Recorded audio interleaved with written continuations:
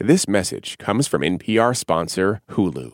Don't miss the new docuseries Black Twitter: A People's History. From memes to movements, see how this powerful online community shapes culture and society. Black Twitter: A People's History premieres May 9th, streaming on Hulu.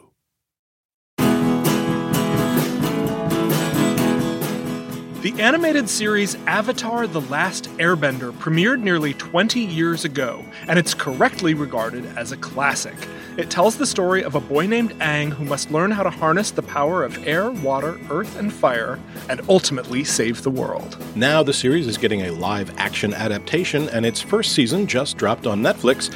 But how does it hold up to the beloved original? I'm Glenn Weldon. And I'm Stephen Thompson. Today we are talking about Avatar: The Last Airbender on Pop Culture Happy Hour from NPR. This message comes from NPR sponsor Hulu with Black Twitter: A People's History from Onyx Collective and Hulu. Directed by Prentice Penny, Black Twitter: A People's History tells the story of how Black voices found a new home online and blossomed into a force for change while laying down some hilarious tweets along the way. From the memes to the movements, see how this powerful community shapes culture, society, and politics. Black Twitter: A People's History premieres May 9th, streaming on Hulu. This message comes from NPR sponsor Homes.com. You don't just live in your home, you live in your neighborhood as well. So when you're shopping for a home, you want to know as much about the area around it as possible. Luckily, Homes.com has got you covered. Each listing features a comprehensive neighborhood guide from local experts. Everything you'd ever want to know about a neighborhood, including the number of homes for sale, local amenities, and even things like median lot size and a noise score. Homes.com. We've done your homework. On Wait, Wait, Don't Tell Me, we have very important people on our show and then ask them about very unimportant things. Here's U.S. Treasury Secretary Janet Yellen. We are also reliably informed that among your enthusiasms, in addition to macroeconomic policy, is mobile games. There is some truth in that. There's some truth in that. Join us for the NPR podcast that considers all the other things. That's Wait, Wait, Don't Tell Me. Why is everyone so obsessed with traditional wives or trad wives on social media? This week, we're talking about the viral videos of women making marshmallows and mozzarella from scratch, and how behind the sheen of calm kitchens and cute fits, there's some interesting pessimism about our modern world. And that's worth digging into. Next time on It's Been a Minute from NPR.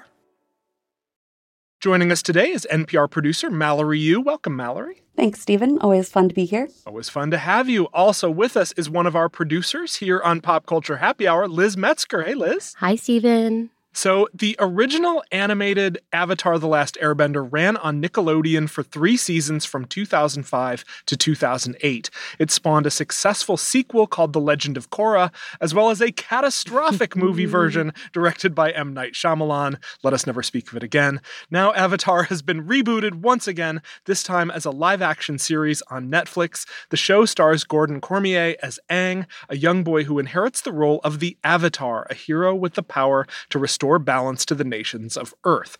Aang is the last of his tribe of airbenders. They have the power to manipulate the wind. In the show's first episode, we see the airbenders wiped out in an attack by the Fire Nation, whose firebenders have plunged the world into war. During the attack, Aang is enveloped by the ocean and sealed in a block of ice, where he remains for 100 years. Eventually, he awakens and is discovered by 2 members of a water tribe, a scrappy boy named Sokka, played by Ian Owsley, and his sister Katara, played by Dio. She's learning how to be a waterbender. Soon, the 3 of them are targets of the Fire Nation, whose power is threatened by the Avatar's return. They're pursued across the world by, among others, Prince Zuko and his uncle Iroh. They're played by Dallas Liu and Paul Sun-Hyung Lee. Avatar: The Last Airbender is streaming on Netflix now. Liz Metzger, I'm going to start with you. What do you think of the show? I think this show is a pretty good little show. Mm-hmm. It's a very expensive show, but it's a pretty good little show. It just happens to be adapting one of the most beloved animated shows. Mm-hmm. I felt like there were really 2 standout performances for me. And I think it's just because these people felt like they were those characters in their own way. I really like Dallas Liu as Zuko. Wow. The plan is to prove my father wasn't wrong to trust me with this mission. The plan is to go in and capture the Avatar once and for all. The plan is to reclaim what's rightfully mine. And I thought Ian Elsley was great as Sokka. Yeah. There are some really beautiful costuming. I think the thing that I kept missing in this show was joy. This is a show about war. This is a show, and we've seen a lot of shows about war. We see a lot of shows about kids having to grow up too fast. But what I really loved about the animated show is there's a goofiness, there's a silliness, because it makes the moments of joy feel a lot more joyful. It's the moments that make the heavy parts feel heavier because it really figures out its tone. And this show has a little bit of a tone issue.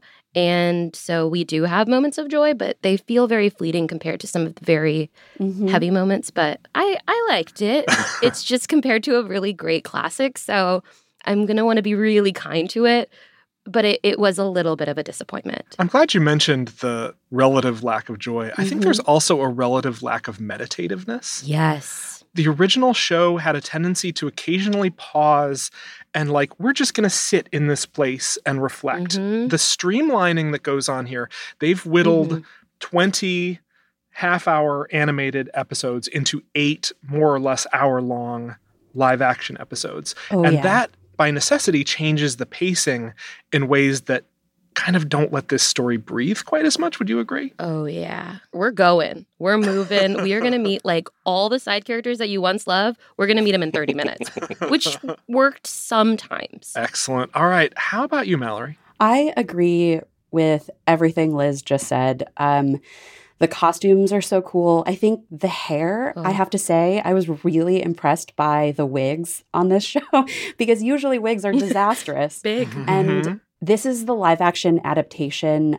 I was excited to get with the M. Night Shyamalan version way back when. So in that sense, watching this adaptation was really gratifying and really fun because it's visually just so lush. But I totally agree with the lack of joy critique. There's just something stiff about this adaptation. There's no playfulness. Aang is not the goofy kid that you watch take on the mantle of responsibility and choose that responsibility. He just kind of accepts it in the first 30 minutes of the show. Yeah. And it makes... He's kind of a mope, too. And it sort of makes his, emotional journey less powerful through the season because you don't really get to see the difference between Aang, who has been sheltered from war for 100 years, versus Katara and Sokka, who are children who grew up in war. And you don't really get to see the contrast between their attitudes, at least initially. I think because this show is 8 episodes versus, say, a 20-episode arc, you lose a lot of those small character moments. And that's what I was missing. Yeah. And I keep coming back to the question, who is this for? Because it doesn't necessarily feel like it's meant to usher in new fans. Yeah. And it definitely doesn't feel meant for, say, OG fans who now have young kids that they might want to be sharing this with. And I definitely would not let a young child watch so many people get burned alive on screen in nearly episode. My God, no. I liked a lot of it, but ultimately I felt like it was less than the sum of its parts. Gotcha. How about you, Glenn? It's strange. I had this initial reflexive, full-body negative reaction when this thing started. And then I had to kind of take a breath and interrogate that because it's like, Glenn, you love this world. You love these characters. You love this story. What are you reacting to? And after some back and forth, I came down to the I know this sounds bad, but to the YA of it all. I wasn't prepared for it. And I should have been. That's on me because when I was watching the all-ages animated series on Nickelodeon, I just thought, okay, well, this is a kid's show that I love. But all of the stuff that I objected to here, the simplicity of it, the directness of it, it didn't really register. I'd watch the original series and the dialogue would be as incredibly on the nose as it was. Whenever anyone talked, they'd either be explaining what needs to happen or what just happened or what is happening right now or explaining exactly what they were feeling at the moment they were feeling it or, doing a comedy bit. And that all that stuff rolled off and it was this is what I'm here for. Fine, it works. In live action, especially in the early going, that same simplicity, that same directness, that same punishingly expository dialogue, geez, we've gone from 2 dimensions to 3 dimensions, but we haven't added any dimensions to the dialogue now. Yes. So, like, I'm not coming here for nuance and emotional sublimation, but I just needed to adjust my expectations. And once I did, I kind of got into it. I think it got easier as it went along because I liked it when the story got darker and the stakes got higher. Just logistically, because everyone had less time to keep telling each other what was happening. But it was an adjustment I eventually made. I had a very similar journey to Glenn. The opening scene in the very first episode of this show involves an earthbender kind of pursuing firebenders through a dark alley at night. And watching it, I'm just sitting there, arms folded, like, this looks like a video game from 2011. Ouch. And over time, first of all, it comes to look better. Second of all, I dropped some of my guard. Which is very similar to the guard that Glenn had going. And I ultimately found it engrossing and realized and remembered how much I loved swimming around in this world, watching the original cartoon. It made me appreciate the story more, and it made me appreciate why somebody would want to go back and retell this story. This is a wonderful, rich piece of world building, and it makes sense that people would want to go in and retell this story. I don't think that the end result fully answers the question, why? Why did we need a live-action version of this as opposed to an expansion of this? Legend of Korra is a sequel that builds on these ideas with new characters. And I should say that there are several new animated projects being developed from the original animated series creators. Michael Dante DiMartino and Brian Konietzko, they were slated to be the showrunners for the live-action new series, but they left citing creative differences with Netflix, and they were replaced by showrunner Albert Kim. And they've since formed Avatar Studios to expand the animated franchise, including an animated sequel film. So I'll be excited to see what they do with that. There are so many unexplored territories in this world, and you could tell a different story instead of just retelling the one we already know. So I don't think this version fully resolves that question of why, so much as it's an interesting curiosity that I did find myself enjoying. And when it wound to a close, I was ready for season 2. I love this world. I deeply love the original piece. I think this basically does it justice. I have some quibbles with some of the streamlining that goes on. Ultimately, on balance, I guess I'm glad it's there, and I hope it kind of compels people to keep coming back to this story and keep sharing this story. Yeah, I mean, the cast is so fun to watch that, if anything, I'm glad that they all have this job. Because, like, Dallas Liu's Zuko, Paul Sung-hyun Lee's Uncle Iroh are just a joy to watch. Ah, good. It's not too late. What are you doing here, Uncle? Same as you. Getting ready to embark on what is sure to be a memorable journey. You want to come with me? I've come fully prepared. All the tea I need. Dallas really just encapsulates that angsty teenage Zuko that I loved, and I am excited to watch his Zuko grow through the seasons as much as we're going to be able to see with all the streamlining. I think that, like, Stephen, you were asking, like, why are we doing this? And so much of the why that I kept watching was, like, it's really great to see a ton of new Asian and, like, Indigenous characters playing characters that are, like, written to be Asian Indigenous. It was just a really great joy to see a lot of also actors I'd seen in other things. And we see some Pim 15 Hive is definitely being represented. Even May December fans will find a great joy in Azula. So I think there was so much that I was like, oh, you were a small part, but you are now playing a very beloved character. And most of them are really pulling it off. And I think that was enough for me to say, like, I'm going to probably keep watching it because of them. Yeah, I'm glad, Stephen, you mentioned that the effects, they're not janky across the board. Right. That final episode is a really big swing, and it looks great, and they spent their money there. But I remember the first time in the first episode you see Appa take off into the air from a distance, I heard myself say out loud, oh no, oh no, because it looked so bad. And in terms of justifying its existence, I mean, I'm a simple man, Stephen. Narratively, no, this does not justify. Aesthetically, yes. I wanted to see bending in live action. I wanted to see this world. I wanted to see the Fire Lord's throne room. Fire Lord's throne room looks great. I think the fight choreo and the effects, which they realized they needed to focus on, worked for me. Although with waterbending, something happened. I didn't realize this, but like the transition between her sending a wave of animated water at an enemy, then you cut to the enemy and they're just kind of wet. That never occurred to me that would be the effect. But It that's doesn't seem devastating. It seems like water balloon. oh, here's a towel. It didn't. Again, adjustment. I had to make an adjustment.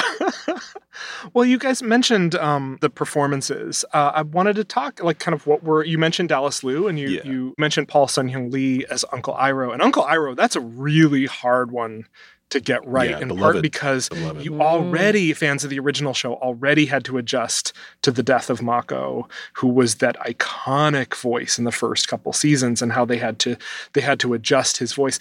I wanted to get a sense of how you felt about all these performances. Were there any characterizations that didn't work for you? Were there any that you were particularly pleased with? I think it goes back to tone. I will say I struggled a little with Aang and the core three. There are moments of joy that I felt in the second episode.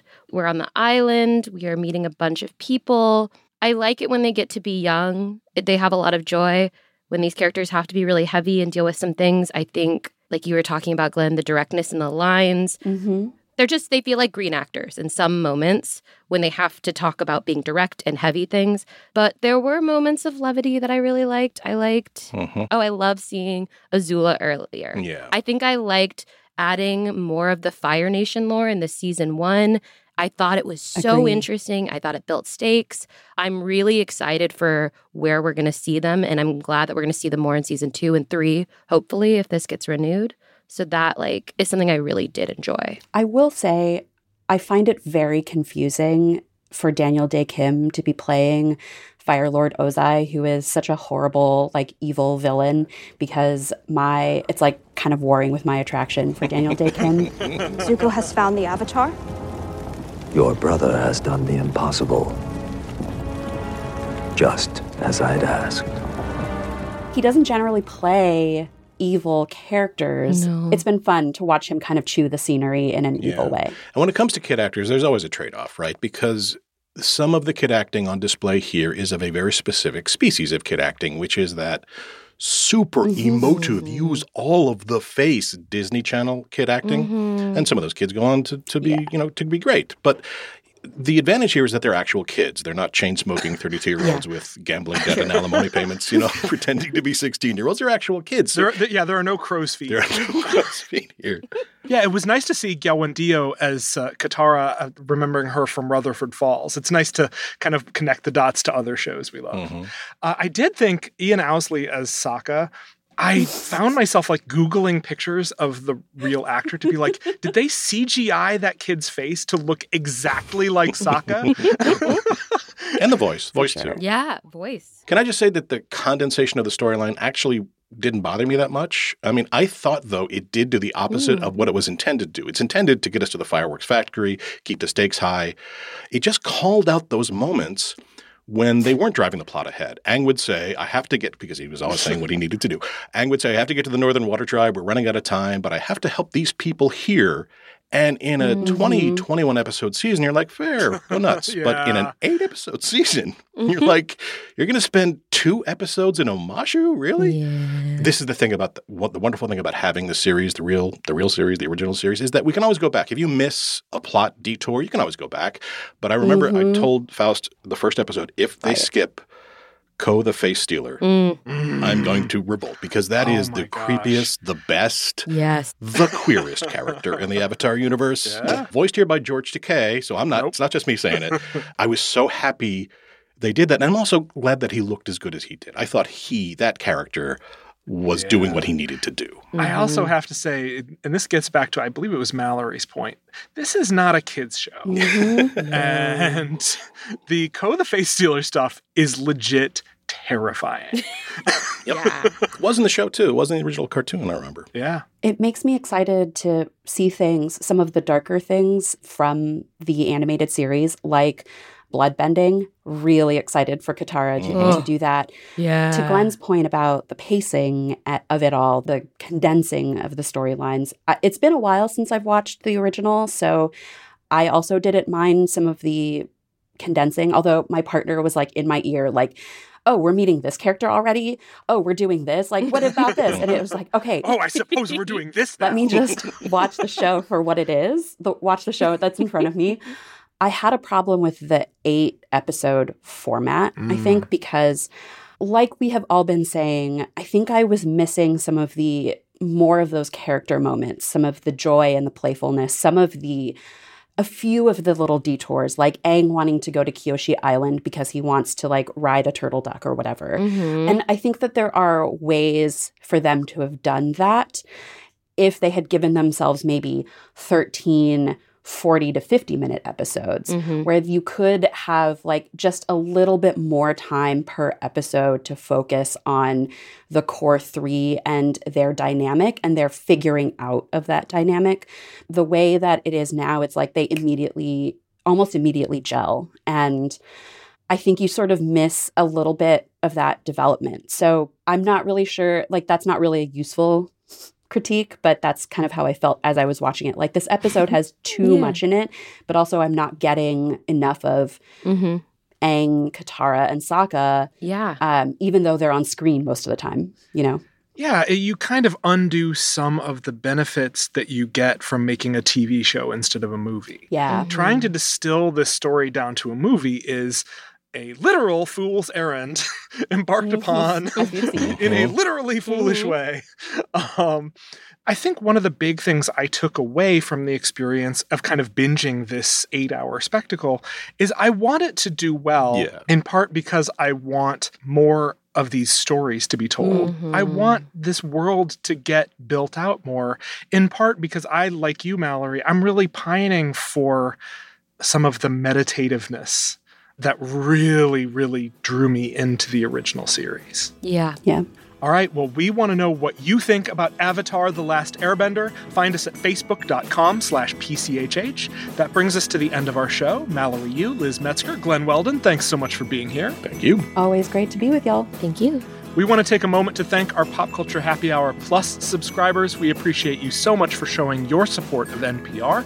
If you haven't signed up yet, want to show your support, and listen to this show without any sponsor breaks, head over to plus.npr.org/happy hour or visit the link in our show notes. This episode was produced by Hafsa Fatima and Liz Metzger and edited by Mike Katzif. Our supervising producer is Jessica Reedy, and Hello Come In provides our theme music.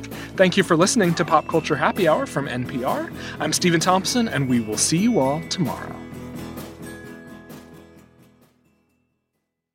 Hey, I hear you have a birthday coming up. Yeah, you.